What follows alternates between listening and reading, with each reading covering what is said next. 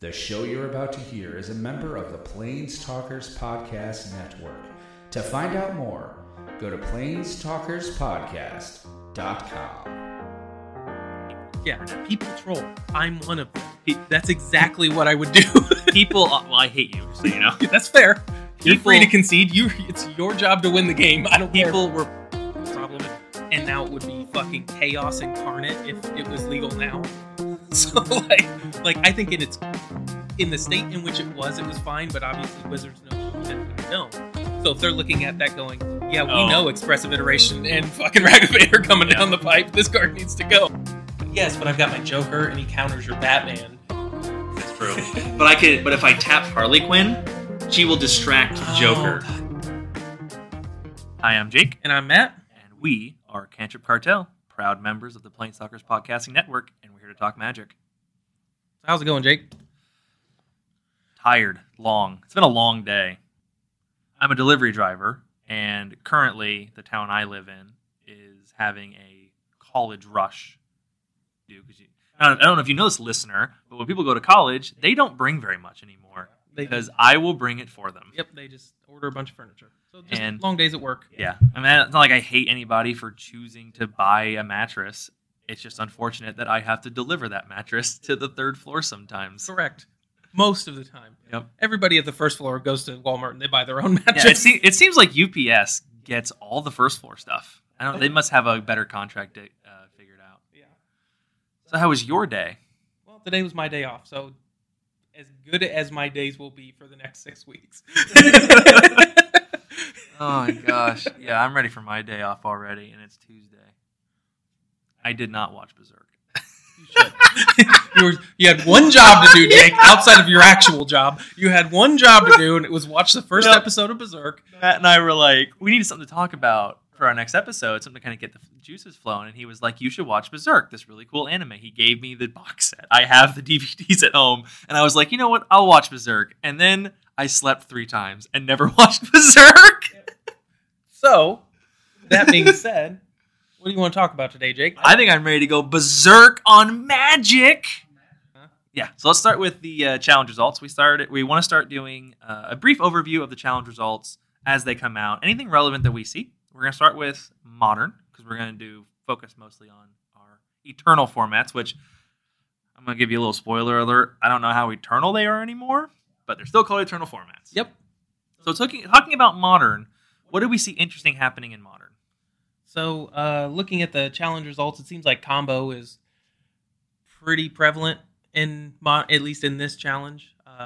Living End is a big deal. The Hammer Time combo is a pretty big deal in Modern. Cascade's a pretty big deal. Cascade is all over. Getting Shardless Agent, that 1 blue-green for a 2/2 whatever, but it has Cascade, really revived Cascade in Modern, it looks like. Just because you have that critical mass. 8 Cascaders is enough to, like, for sure get 1 or 2 every game. Yep, and that's what it needed. So you've got 2 different versions of Cascade. You got a value deck, and you've got a combo deck, and they're both very explosive and whatnot, but yeah, they're both trying to take advantage of Violent Outburst is the card. Violent Outburst is the instant. And the Shardless Agent to just get... Which, they both do things, like Violent Outburst is +1/+0 and something, and who cares? Because it has Cascade. That's what we're casting it for.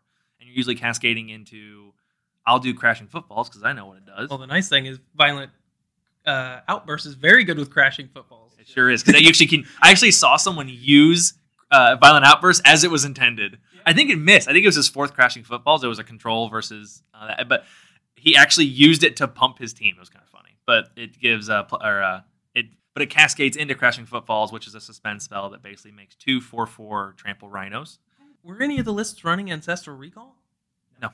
No, I didn't look at every single one in the challenge. I looked at the top placing 1 or 2. The ones that made the top 32. So those are the. And it wasn't even a challenge. It's a super qualifier. So I mean, like super qualifiers are even a lot better because that show people pack what they care about for a super qualifier. You're there to win, not there to goof off. Because one of the things I don't want to reference, we don't want to reference league play, like doing legacy leagues or modern leagues, because leagues are cheap enough that people have fun, as they should.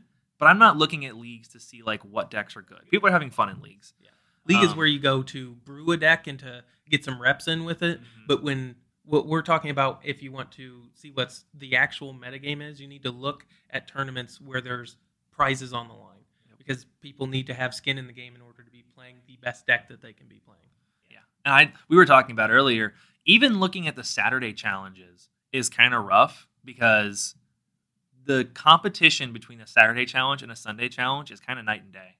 And so, while a Saturday challenge, the stakes are much higher and people are playing a lot better decks, you will see sometimes a vast difference in the level of deck and the types of decks between Saturday and Sunday. And Sunday is when you see the big names come out, like Julian and Bryant Cook and Phil Gallagher. They show up for the Sunday challenge. Just a quick recheck on those decks.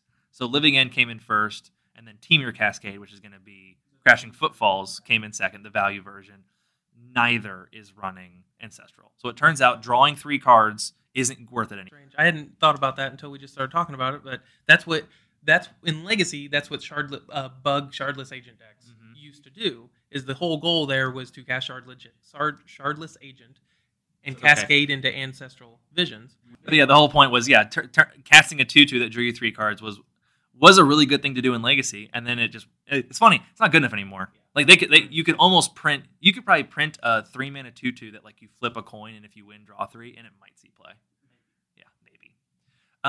So I told him what Crashing Footfalls does, and that's your value-oriented combo deck in Modern. At least that did well in this tournament. Can you remember off the top of your head what Living End does? Oh, I know exactly what Living End does. It's a suspend version of a card called Living Death. You basically switch the creatures in play with the creatures in graveyards. So what that deck's going to do is it's going to cycle a bunch of creatures in the graveyard and hopefully usually big ones. Yeah, big ones that are, they're 5 or 6 drops that cycle for 1 or 2.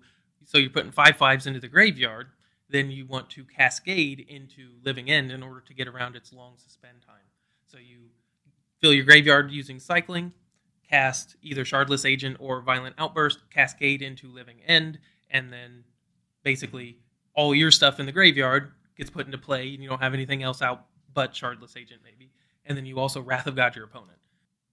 So if I'm coming from Standard, I might not know what Suspend is, because they haven't printed a Suspend card recently into Standard. What does Suspend do? Gotcha. So Suspend is an activated ability that allows you to exile a card with a number of time counters on it. It'll tell you on the card. I don't remember what Living Ends is exactly. It's 3. So, and then on your upkeep, you remove a time counter, and then when you remove the last time counter, you cast the card. It's a creature. It has haste. So basically, it's the way that Wizards came up with in the Time Spiral block in order to reprint a lot of powerful cards. So Ancestral Visions is Ancestral Recall, but you can't cast it. They don't have, these particular suspend cards don't have casting costs. That's the important part. They had their casting cost isn't even 0. Right. There is no casting cost. There is no casting cost. So you are unable to cast Living End, but you can suspend it for 3 turns. And that allows you to cast it without paying its mana cost. Yes, but when you cascade into it, you are allowed to cast it. Yeah. So I'll read it. That is what Living End does. If anyone wants to look it up or doesn't want to, Living End is a black sorcery. It has suspend 3 for 2 black. So you would as a sorcery, you would be able to play that. Yep. You would activate that ability. Each player removes all creature cards in his or her graveyard from the game, then sacrifices all creatures he or she controls, and then puts into play all cards he or she removed this way. So essentially what Matt said, you take your creatures and you set them into a pile. You take your creatures in your graveyard and put them in a pile aside. Then all of your creatures get sacrificed. Then those creatures in the pile that were in your graveyard now come into play. And presumably your opponent does not have a bunch of 5/5s and 8/8s in his graveyard. Yep, this is actually played a Living Death deck back in high school using Scourge Familiar.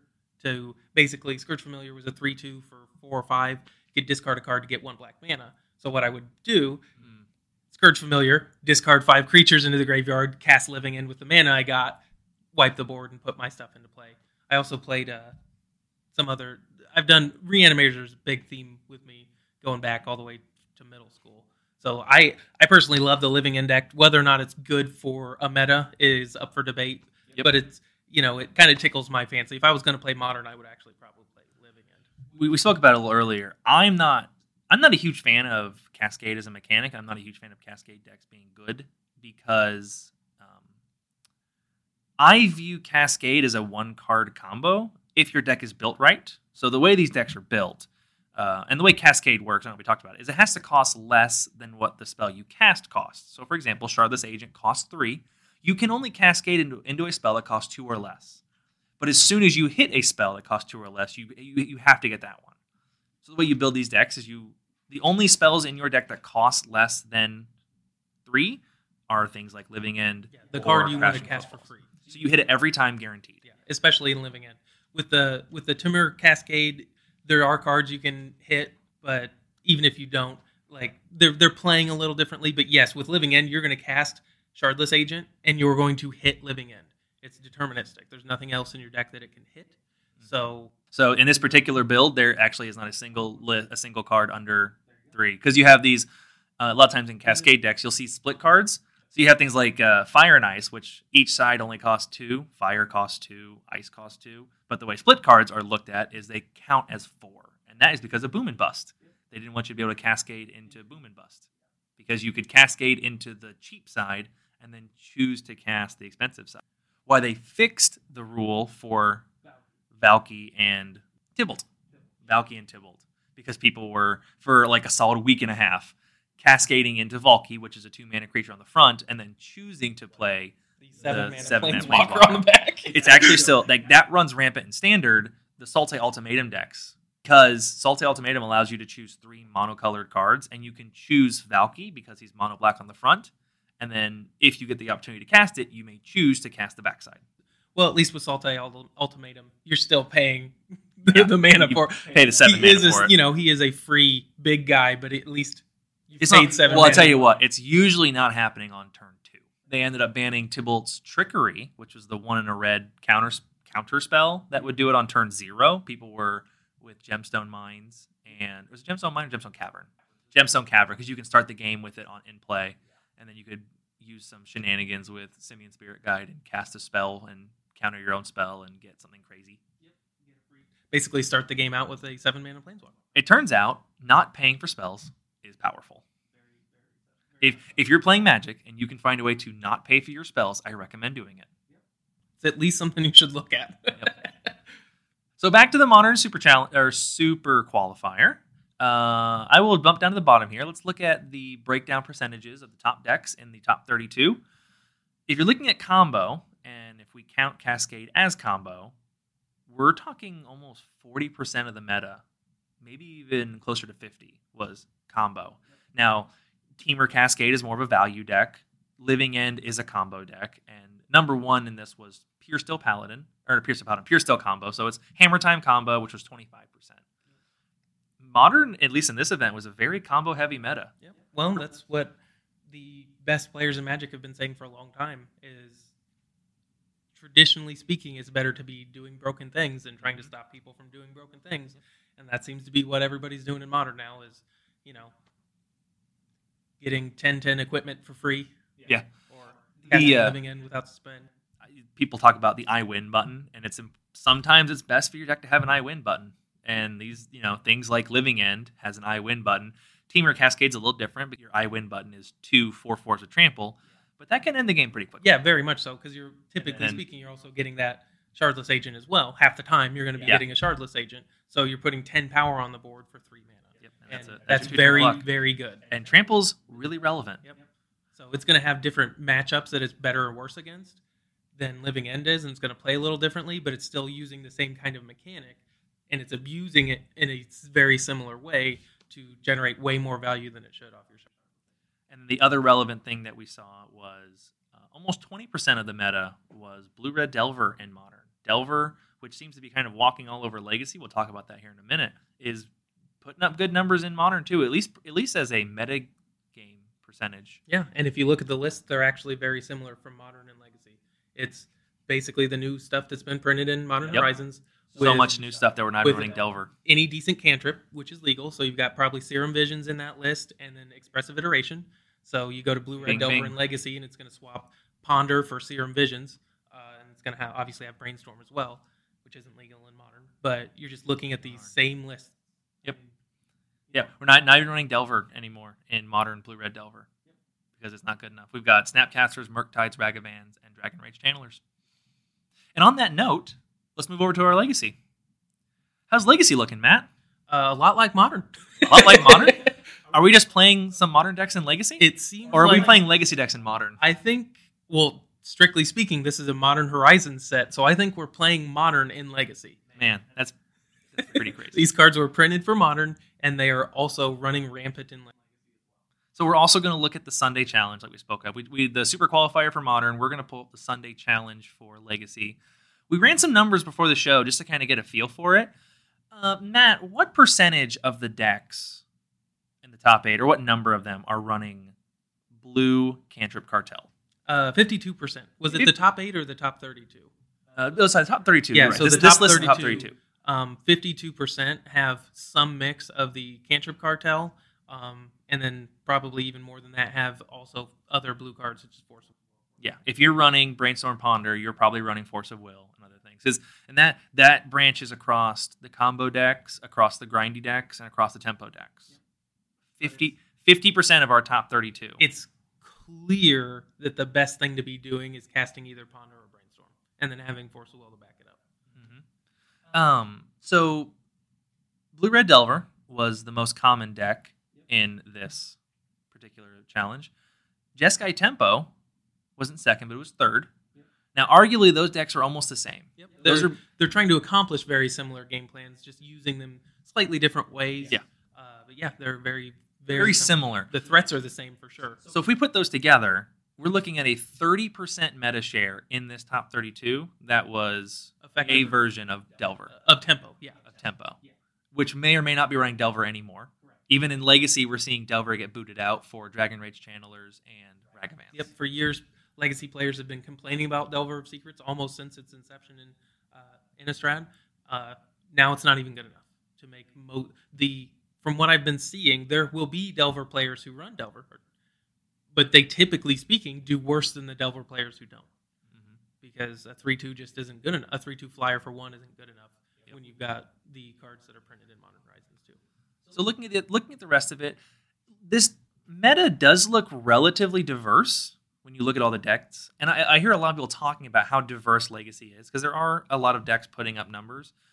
I would argue that 30% meta share on one deck is too much. Now, that's not one deck. We're talking about Blue, Red, and Jeskai. There's a little bit of difference there, but... And it is the results of the top 32 of one challenge. We can't extrapolate, as we get more episodes in the tank, we can kind of look at some more trends, because we haven't been watching the numbers as closely, but that's a lot for this tournament. And then beyond that, what you see a lot of is combo decks that can beat Delver on clock, because they just hopefully win on turn 2. They put Delver to a force check and see if they can stop them and win. And then decks that beat Delver in other ways, like Elves, which is just too grindy for Delver, and Death and Taxes, which I think was almost built to beat Delver. Bant Control, which is control decks are designed to slow down and outvalue Delver. And Bant in particular has a very strong advantage versus the other control decks because of Uro and Icefang Coatl, which both are very good. Don't forget Endurance. Don't Yeah. forget that. And Don't forget Endurance. that 3-mana flash Delver Eater. Yeah, Endurance. There's so many new cards from Modern Horizons too. I can't even remember them all. Yeah. But So looking at this breakdown of percentage, I'm not saying every one of these decks is here to beat Delver, but a lot of them are. So we pulled up the 12 post list that had a pretty high meta share, and we were curious, how can 12 posts beat Delver? And you look at their sideboard, and they're packing 7 to 9 cards designed to beat Blue and Delver, which turns out is a pretty safe bet, and actually landed them, I want to say, second place. And that's what you'll see across these. No, they didn't get second place. They had several in the top 16. Just to be correct. The combo decks that can beat Delver. So Delver usually has a pretty good matchup against most spell-based combo decks. The combo decks that typically can beat Delver are ones that can pivot to a grindy game and outgrind them. Okay. So that's why Elves has got a pretty good matchup. Elves can force the issue with Glimpse and Natural Order, but it can also grind very well as well. So once plan A, a lot of times Elves players will flat out side out their Natural Orders against Delver because they know they're going to get Force of Will anyways, and they're just going to grind them out. Elves has a very good matchup, traditionally speaking, against Delver. Lands-based combo decks also have a pretty good matchup because they can. There's with no exile effects, something like your Merit Lage is going to be very powerful and the way that Delver interacts with combo decks through Force of Will is totally irrelevant with Dark Depths combos. So that's what you're seeing there. Is you're seeing, and then most of those lands-based combo decks also are a little grindy as well. So that's what you're seeing there is combo decks that can ignore Delver. Those are going to be successful. You're seeing control decks that are good against Delver. Those are the ones that are going to be successful. And then you're going to see stuff like Death and Taxes, which is kind of geared towards that. And then with all those things in mind, Delver still wins the challenge and still puts up the most decks of any in the top 30. By a relatively large margin. Yeah. So this is when you start to see... this is when you had to start worrying about potential bans, is when you end up with a meta that is one or two dominant decks. Then you have the reaction to that. Traditionally speaking, you can kind of get a rolling meta going where one thing's popular and the next week everybody prepares for that and they knock it down. The problem is when one thing is very popular, everyone prepares to knock it down and they can't. Yeah. And that's kind of what you're seeing here. And the other thing that we looked up, I pulled up the Delver list here in this challenge that I think was in the top 8, so I'm not exactly sure where it placed in there. So this is an Eternal format. We're playing cards that got printed 25 years ago. What percentage of this deck, Matt, was printed in the last 6 months? 31%. 31%. So almost a third of the deck, not counting lands, not counting things like Misty and dual lands. 30% of the non-lands got printed in 6 months. I don't know how we call ourselves Eternal anymore. I mean, we're almost on rotation. Where next year, when the new Modern Horizons or whatever set comes out, we rotate to a new form of Modern and a new form of Legacy.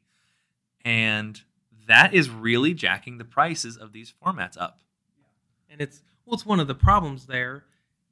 Like, traditionally speaking, with these formats like Legacy and Modern, you would buy a deck, and that would be your deck for years. I mean, not even years, like 5-6 years. Yes, like, you're talking about there's people who've been playing lands for 5 to 10 years, and that's never got anything new. Correct.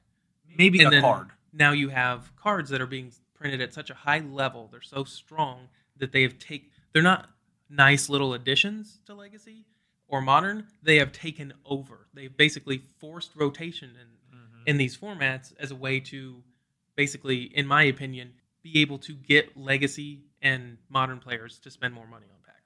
Yeah, I really hate to think that Wizards is that conniving, but it kind of seems that way, that Wizards has been looking at ways they can reach into Eternal players' pockets. Because someone like you and me who plays Legacy, once you buy your Legacy deck, we buy a little bit of Commander product here and there, but we're kind of done buying cards. Yeah, and on top of that, when you buy a Legacy deck, you're not buying it from Wizards. So you could go out and spend $6,000 on a deck today and not give Wizards a dime. Yeah. And they're going, that money needs to come to us. If you bought it a year ago, you were buying cards that were 10 years old. That do not remotely impact Wizards sales. And now they're directly tied to how much you pay for your Legacy deck.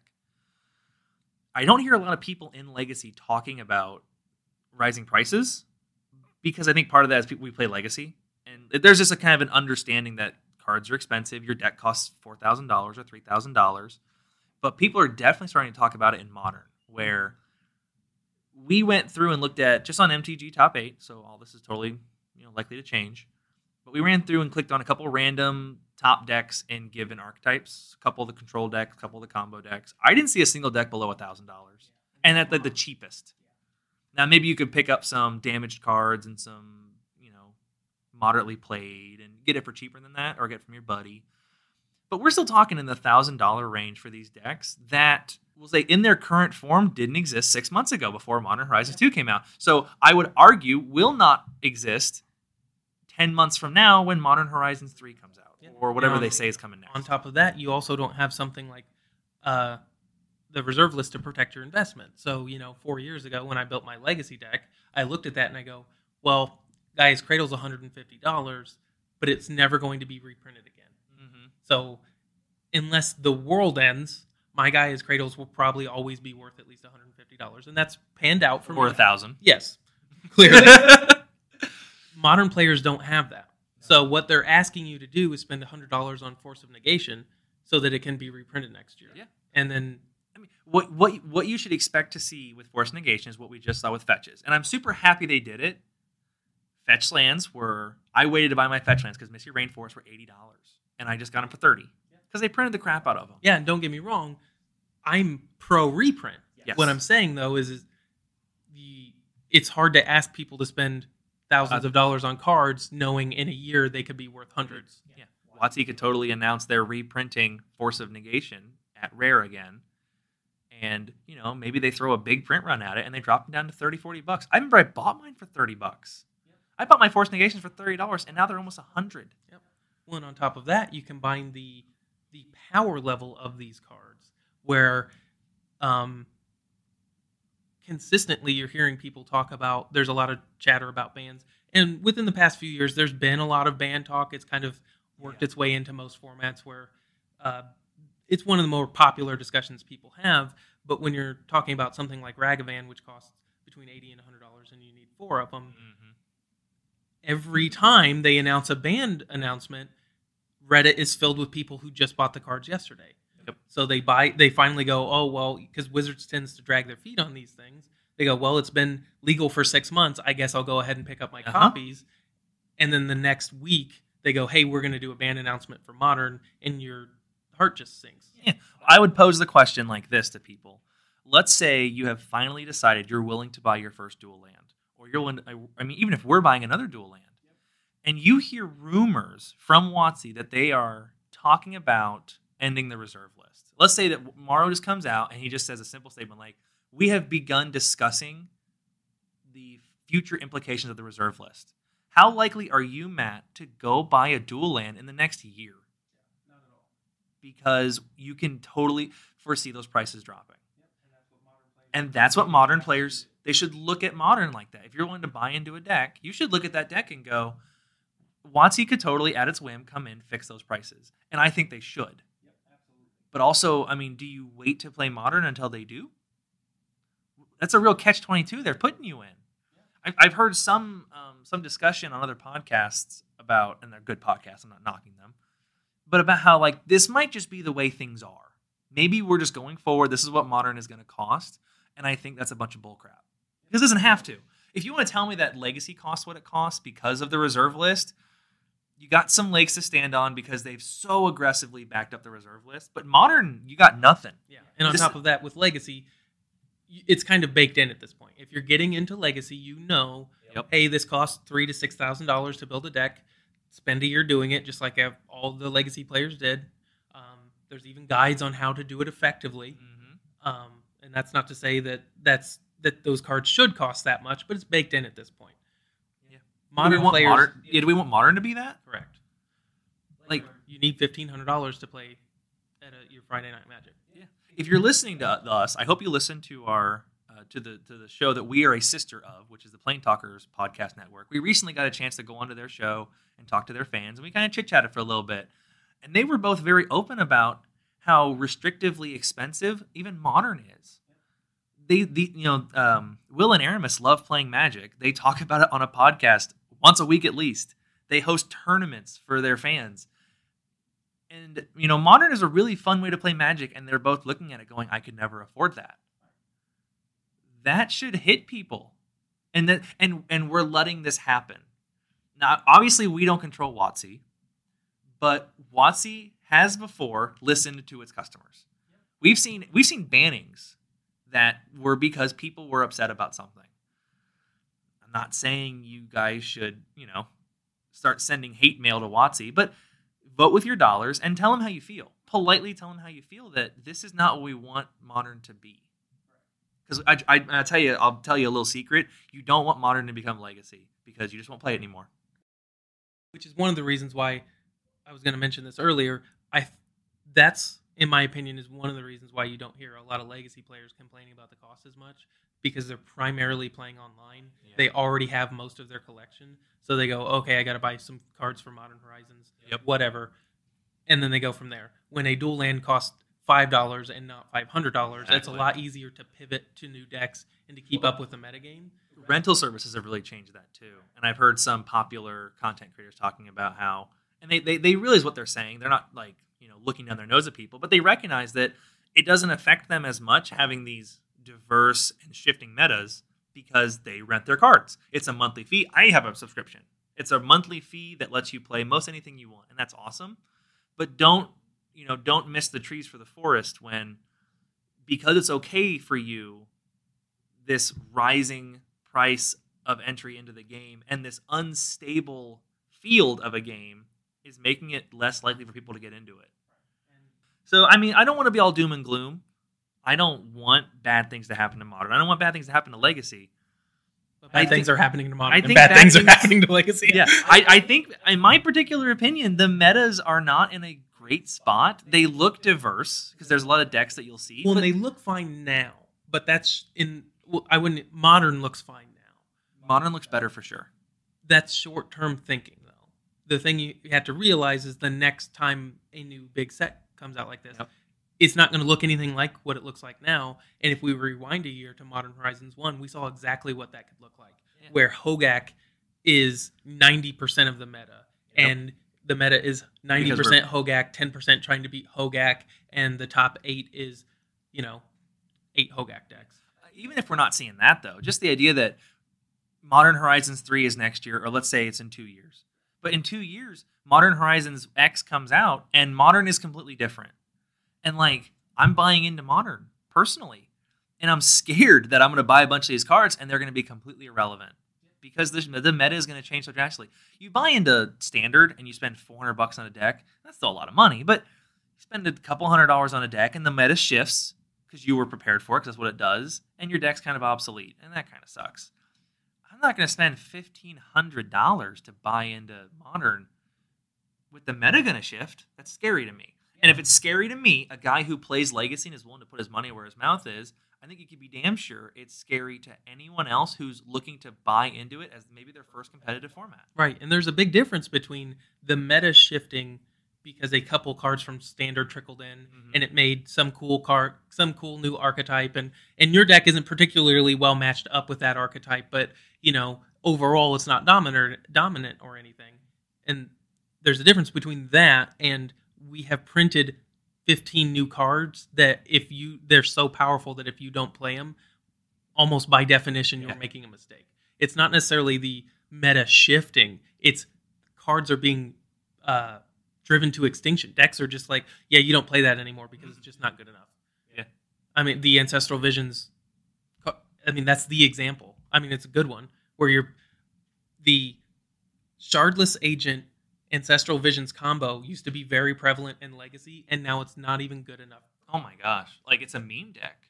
That's you'll hear in Magic people talk about what tier is your deck. Tier 1 is the top tier. Tier 1 is usually the best couple decks, and you can look at it differently. I look at Tier 1 as the most winning decks, the 2 or 3 decks that are the best. Tier 2 is decks that are still very good, but they're not as good as the best decks. And then you get to Tier 3 and Tier 4, which are kind of just they're okay they're decks. Niche decks. They're people. They can win. Somebody's always going to play Merfolk in Legacy. Yeah, they're the decks that when you see it in a top 8, you're like, holy cow, that deck top 8. Last week, Goblins got second. In the you see Goblins do good. That's Goblins is probably a Tier 2.5, Tier 3 deck.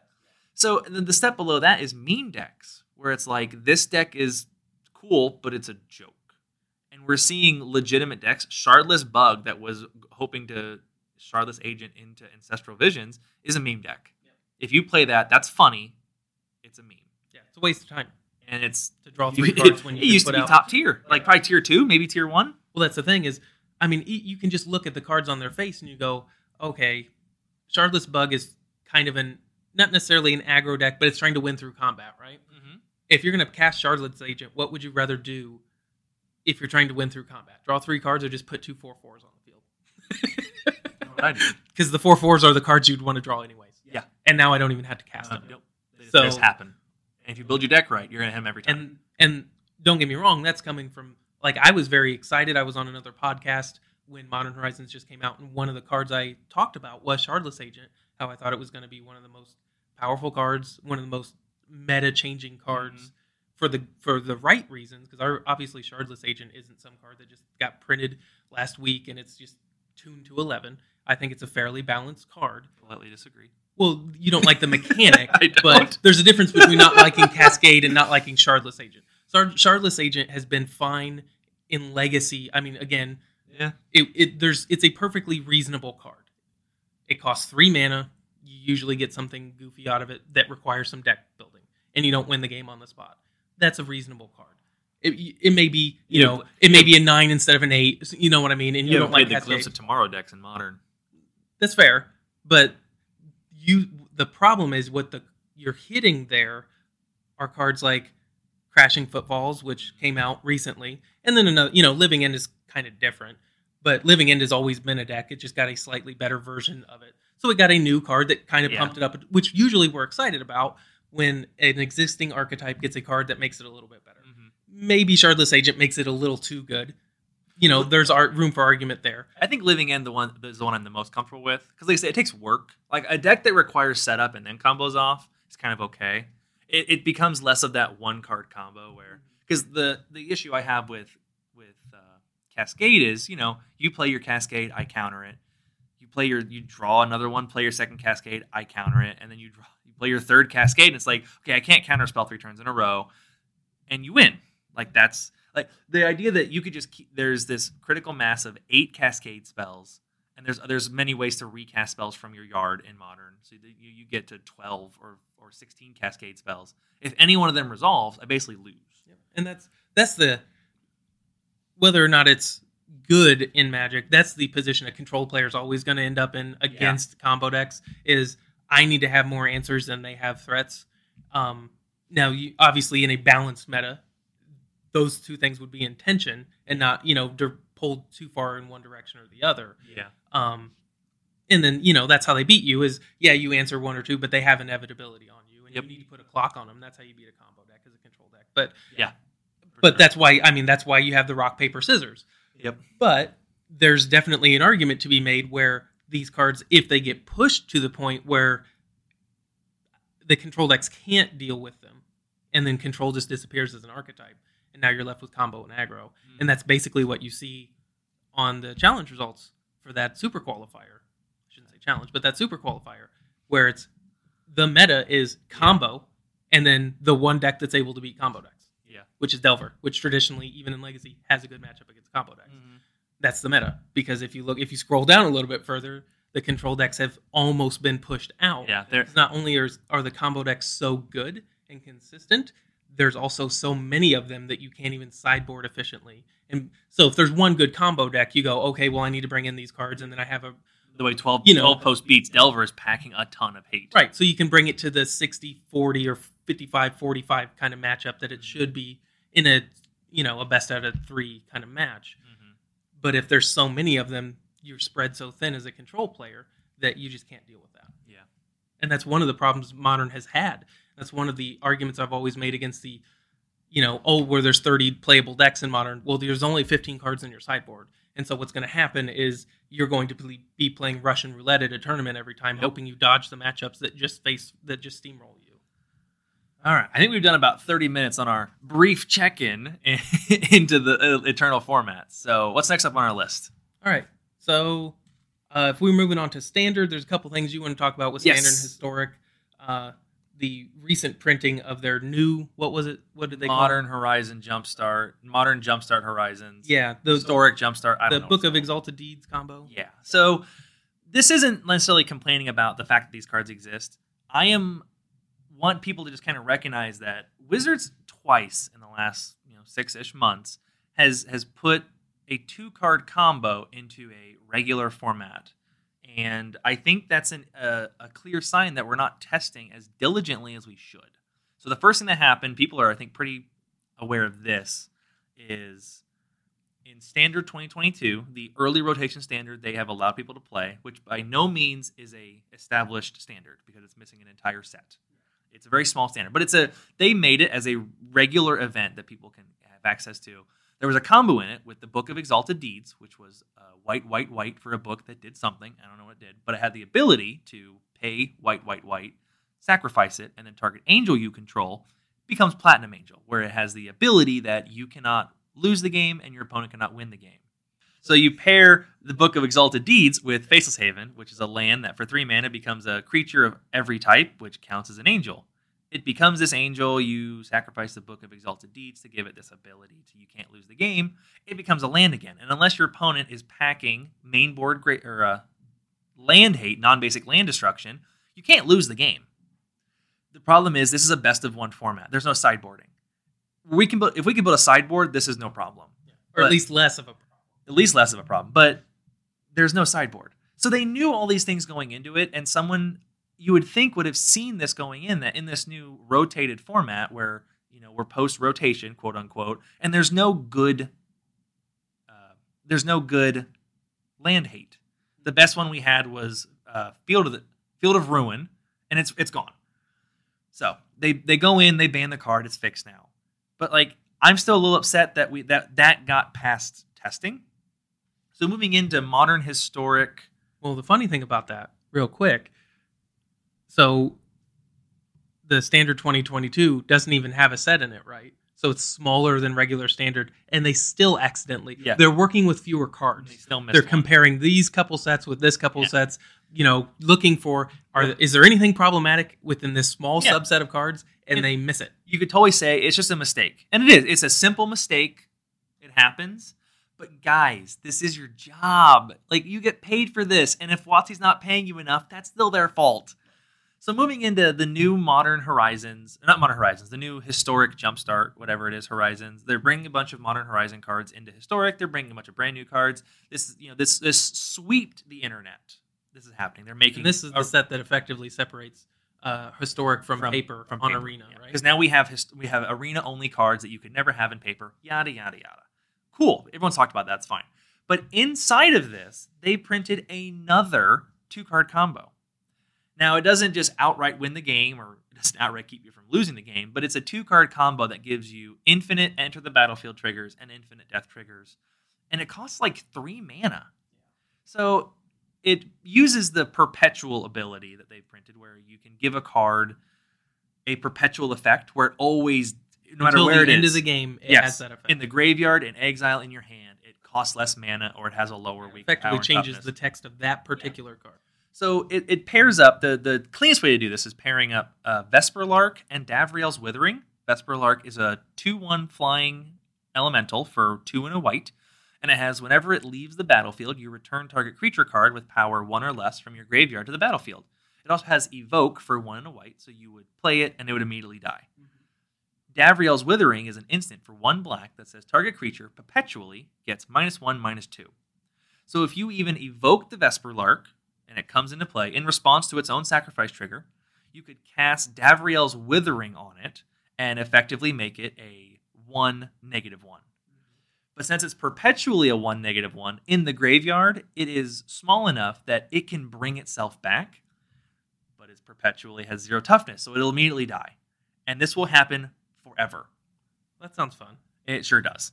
Now, one thing about this is it's unstoppable if there's no other creatures for it to target. I was going to ask you if that was a May. It sure isn't. When it comes in, you have to return a target card. So if Vesperlark's the only card in your graveyard and you play Davriel's Withering, the game is over. Yep. It's the draw. Yeah.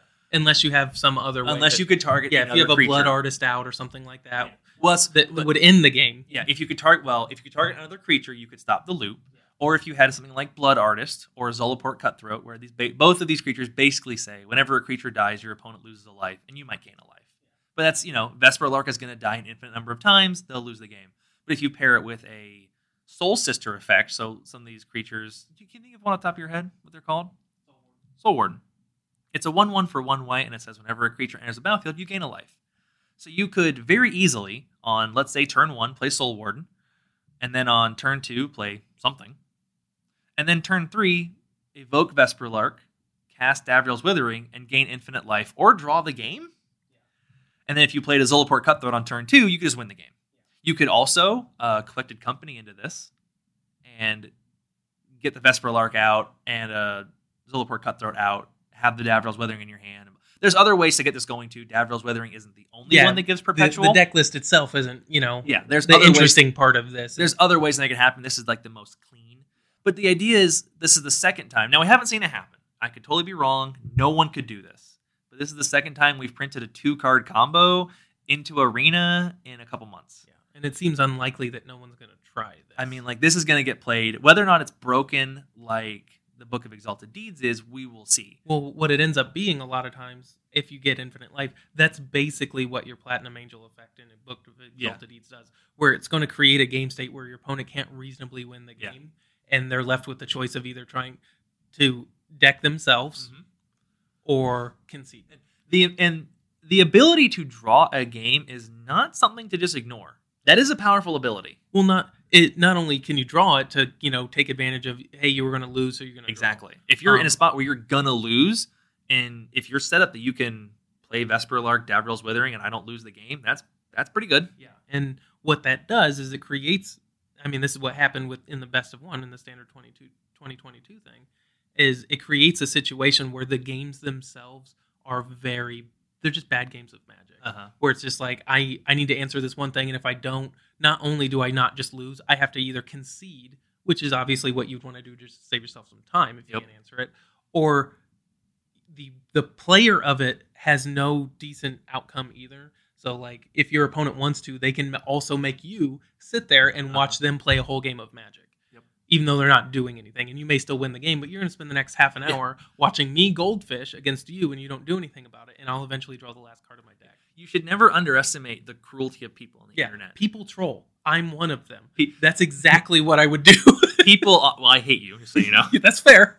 You're free to concede. It's your job to win the game. I don't care. People were playing the Book of Exalted Deeds, and they weren't even putting win conditions in their deck. Yeah, well, you wouldn't want to, because that makes your deck worse. Yeah. So the deck has no way to win except by watching your opponent draw their deck. Yeah. So I'm going to beat you in 53 turns. Correct. Now, obviously, that was dealt with very quickly. Yes, and I'm glad it was. Yeah. But the goal of testing is these things get stopped. Did they even say if they tested for Standard 2022? It wouldn't surprise me if they didn't at all. More of just like hey, guys, I don't know. We know Standard sucks right now. Here, go play with this other toy. It might not be balanced. It was definitely one of those, they kind of just tossed at people because they had the inkling that people really were unhappy with Standard. Turns out they were. Like, Standard 2022 got played way more than they expected it would. But I just think it's irresponsible of WotC to create these formats and not test for them. Yep. Like, I know that WotC has a lot of jobs, but this is one of them. Yeah. Well, and again, I don't want to go off the deep end here, but yeah, this is just a minor thing. Yeah. They don't have a very strong incentive in order to test, because what happens is if something powerful comes out, you go out and buy it, and then all they have to do to fix the meta is just say you can't play that card anymore. Well, you would get some wild cards back, maybe depending on how they banned it, what cards in particular they banned, whether or not it was suspended. But the fact of the matter is, they don't bear the costs of their mistakes. I'm still waiting on my brainstorm wild cards to get back because it's suspended. Correct. This whole thing where we're printing Magic only cards that they can quote unquote fix should make you way more scared to commit wild cards to a deck. Because what people don't think about is if I build a deck around Vesper Lark and Davriel's Withering, I probably spent more wild cards than on just those two cards. So when they come in and they ban Vesper Lark, it happened. I had an Oko deck on Arena. When they banned Oko, I still have a Simic deck. Yeah, that I didn't get the wild cards back that has from. No way to win. Right. This deck was great, and now it's bad, and I spent 15 wild cards after the Oko on it. Yep. And that's what this is going to be, where we have the ability to, at least with the current reimbursement system, where they say you spent 4 wild cards on this, you get them back. And it's like, I didn't spend 4 wild cards on that deck. I spent 20, and you gave me back 4 of them because you banned the key piece. Or the thing is, they won't even ban them, they'll fix it. Yeah. They can go in and fix Vesper Lark. Well, Vesper Lark's a real card. They can go in and fix Davriel's Withering so that it doesn't work for this. And that deck you built doesn't exist. You are completely out your wild cards that we determined are worth $6-7 a piece, give or take. Yeah. So you throw 10 wild cards at this to make it work. Hey, there's $70-80 you just wasted. Yep, just down the drain. Yeah. So I don't want to talk about this for a while. That's just something I noticed. This is twice that we've had these 2-card combos printed because we're not testing enough, and that's something people should kind of be wary about when you're building your next deck. Yeah. Some good news, if you're some kind of an old head like me. Turns out the non-IP, non-Magic IP sets aren't going to be standard legal. Morrow has confirmed that on his Tumblr. So the D&D set, Adventures in Forgettable Realms, was a one-shot kind of deal just to replace a core set at that time. Yep. Anything further that's not a Magic IP is going to be So, relegated to some other set, whether that just be a commander deck. so we've got Lord of the Rings has been confirmed. And We've Warhammer got 40K. Warhammer 40K has been confirmed. And we've got, well, that's a secret lair. We have Stranger Things secret lair confirmed. Right. But none of those are going to be touching standard Yeah, they won't be playability. standard legal, which means they won't be at least modern legal, And presumably. So the implication there is, apparently D&D did not sell like hotcakes. Because if it did, they probably would want to keep capitalizing. That's kind of my thinking, is if the D&D set was super popular, they'd probably keep going on this train. Mm-hmm. Who knows? Maybe they have some sort of internal working where they were just like, hey, we just want to try this. Yeah. Just a little, try to make some money off some D&D people. And one of the things it does is it does bring attention to the fact that they are doing non-Magic IP stuff. So, like, by the nature of having a D&D set, you go, well, is that the only thing they're doing that's not Magic? And then you can go and look into the other things. So I get how you'd want to at least do that once in Standard. So maybe this was the plan all along. Maybe they're just, Wizards pivots. And any company pivots. They're going to go, well, this wasn't as successful as we thought it was going to be. So we're just not going to do it in Standard anymore. And the nice thing is I imagine the D&D set was, in Wizards terms, very expensive to develop coming up. There's a lot of new ideas in it. Yeah.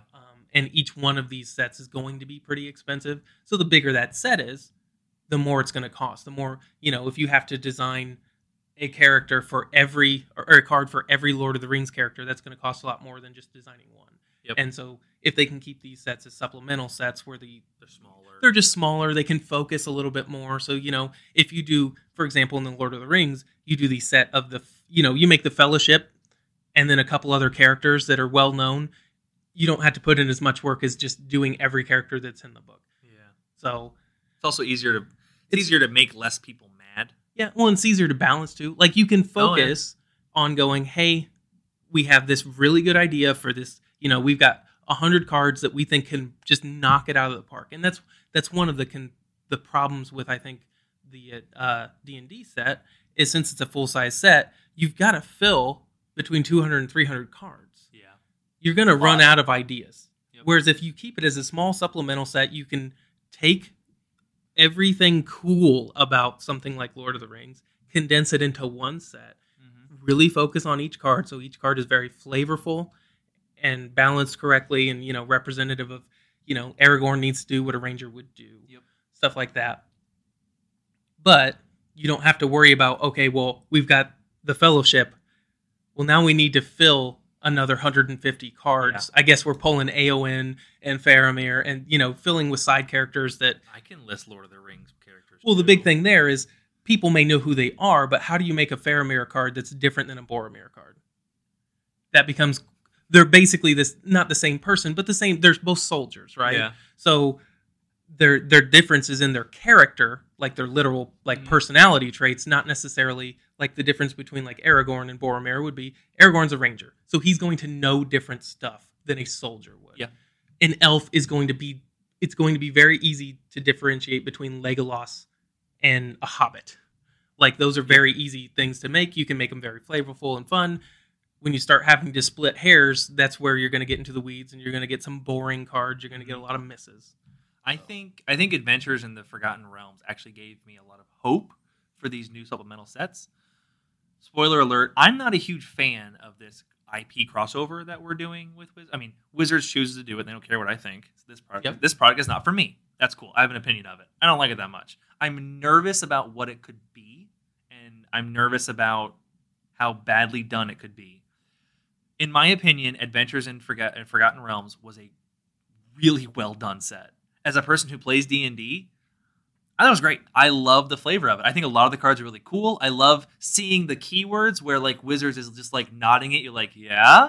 Yeah. That's cool to me. As far as power level, it wasn't that strong. I'm glad. It's standard. It shouldn't be. Yeah, and that, to me, the D&D set is where standard should be. Yeah. We're a little spoiled with power level with standard, where no set next to Throne of Eldraine is going to look very good. For sure. Standard. So we need to, hopefully this is the trend, but it'd be nice to get back to that level of reasonable cards in standard. Go ahead. Yeah, it gives me a lot of hope that this Warhammer 40K commander decks and these whatever the set is going to be that's Lord of the Rings is going to be an okay set. It's just going to be full of things that people like Matt who love Lord of the Rings get to look at and go, oh my God, I remember that. Oh, that's so cool. I love that. That's really neat. The cards aren't crazy powerful. The cards aren't format warping. The cards aren't crazy anything other than cool. I think Adventures in Forgotten would be Realms my is hope. cool. Like, my hope with these is I see them everywhere in EDH, and I see them nowhere in Legacy. That's what I'd like. Like, if not a single card from Lord of the Rings or Warhammer 40k hits Legacy, except for, some dude is going to build a Lord of the Rings. This is my Fellowship of the Ring deck, and, I'm going to try to go to a tournament with it. But as long as they're not seeing legitimate competitive plays or they're pushed to the point where they see that, I'm going to be fine with it. I wouldn't... EDH is where this is supposed to be. People do altars all the time. I have no issues with that. Yep. I think it'd be cool to play EDH because... EDH is that kind of like dinosaurs battling aliens, battling wizards, battling I cowboys. brought my spider tribal deck. Right. Because spiders are cool. And that's where these Realms Beyond, is that what it's called? Universes Beyond. That's where these belong. Because EDH is basically Universes Beyond. It sure is. Legacy isn't. Yeah. Modern isn't. Competitive. Isn't. Competitive Magic isn't. Right. It's going to be... It sounds really weird, but again, from somebody who's been playing for 20 years, it's weird that Urza and Gandalf would exist in the same universe. Mm-hmm. And seeing that on a competitive level, that seems very strange. I think it's weird that Urza and guns exist. And I'm not talking, you've seen some flintlock pistols from pirates. Warhammer 40k is going to bring plasma cannons. Yep. That's weird to me. No one wants to talk about the warp. What's the warp? The warp is essentially hell. And there's a whole faction in Warhammer 40k that worship the demons and stuff from the warp. So what parents thought Magic players were doing in 1997. Correct. So basically what that means is demonic tutor. You're tutoring some dude from the warp. Gotcha. Wrapping up our episode, we saw some posts from Morrow talking about how great Magic has done this year, which it turns out a global pandemic was good for WOTC. Cool. Yep. Along with Amazon, Walmart, and every other big corporation in the world. But I'm happy Wizards are doing good. I want Magic to keep going.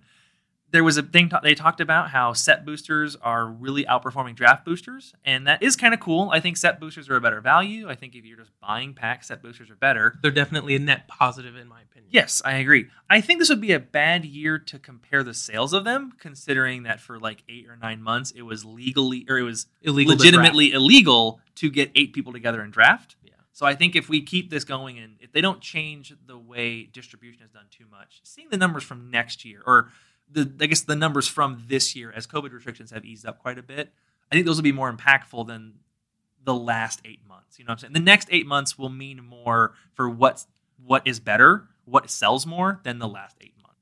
The other side of that coin is I think you're going to see a huge resurgence in in-person play this year. I think there's a lot of pent-up demand. Yeah. You're seeing tournaments like the Legacy Pit tournament, which sold out in less than a week? 2 days. Yeah. And then they up it. They upped the number of people, and then it sold out again. I think they've almost doubled its size, and there's still a waiting list the size of the tournament. Right. There's a lot of people who spent the whole year in their house doing nothing, playing maybe online or playing Arena, buying and Magic they cards. want to get out and play. So I would not be surprised at all if draft boosters pull a whole 180 and drastically outsell set boosters. Yep. And at the same time, I think Wizards, all their products are going to sell. They could crank out almost anything, and it's probably going to do well. Mm-hmm. Like Kaldheim was perceived as a set that just didn't sell very well. It was the best-selling winter set that they've ever had. I don't think I bought any Kaldheim, to be honest. Some people did, and Kaldheim was in my opinion, Kaldheim is exactly what a standard set should be. Yep. It's very flavorful. We explore a world. The world's been very well designed. The cards all make sense. It laid some really good breadcrumbs. And the cards aren't super crazy powerful. Mm-hmm. Standard cards should not be as strong as Legacy and Modern cards by definition. Yeah. Legacy and Modern are basically comprised of cards that are the oopses of sets. Yep. We don't need to be printing intentional oopses.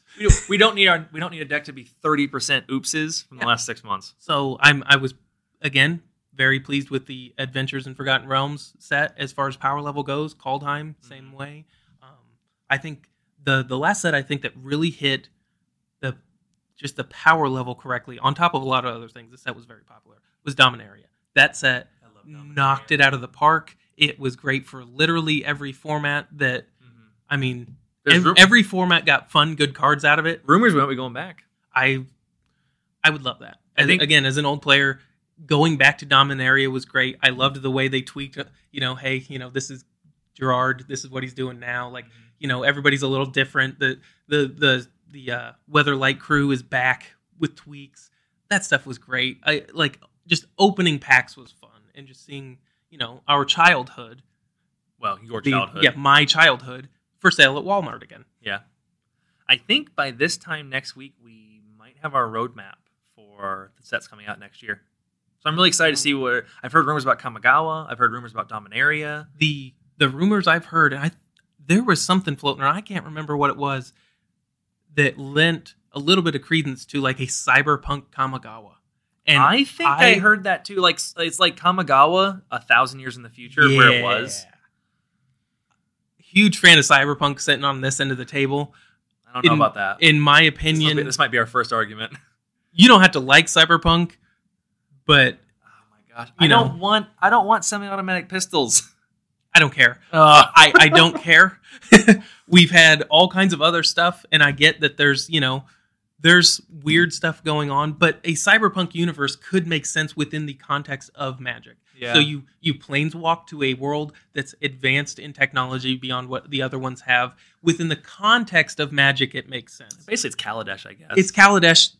Again, it's Kaladesh with slightly different tech. Yeah. I mean, Kaladesh has trains and vehicles and ships and a developed society and robots and stuff like that. That stuff has all been in there. So Cyberpunk, it's not for everyone. It's for me, for sure. Gotcha. I haven't bought a pack of a standard legal set since Time Spiral. If they print Cyberpunk Kamigawa, I'll probably buy a case. That's going to be your Magic budget for the month, for the year. If that's the case, it wouldn't surprise me if I made an EDH deck for every single legendary. Oh, wow. I love Kamigawa. I loved the original one. I know it's not super popular. The mechanics were kind of parasitic with Splice onto Arcane and Soul Shift and whatnot. But the flavor of that set was so good. Well, it was great. Well, Morrow, since you're obviously listening to our podcast, you now... Cyberpunk Kamigawa. Matt has not spent money on Magic in a long time. So one of the things you're going to notice as you listen to our podcast is we are not afraid to criticize Wizards, but I mean, I'm literally tearing up a little bit at the excitement for a cyberpunk set in Magic. Like, that's amazing. This is the best. I love Magic. I just want it to be its best self, to use a corny phrase. This is absolutely the best way for WOTC to let Matt down one more time. Right. It's to leak rumors that there'll be a Cyberpunk Kamigawa and then not run it. I'm out. How dare you? Yep. How dare the internet say things that might be false. Correct. So, anything else we got, Matt? I think that's it for the day. I think then we can wrap our episode up. We're super happy to have you guys along. If you ever want to reach out to us, ask us some questions, give us some advice, troll us, point those at Matt. Yeah, point all the trolls you want at me. I love a good troll. Hit us up. We got a Facebook group at Cantrip Cartel. Instagram and Twitter, also Cantrip Cartel. You can even email us at cantripcartel@gmail.com. Yep, don't forget to check us out on the Planestalkers Discord as well. We have a channel. We have our own channel in there. Check out the Planestalker podcast. Those were great guys. I'm very excited to be part of their podcast. And yeah, Instagram, Twitter, Facebook, Spotify. Let us hear what you want to hear. And on that note, I think we're going to head on out. Alrighty. Have a nice night, guys. On my upkeep, I'm going to hold priority.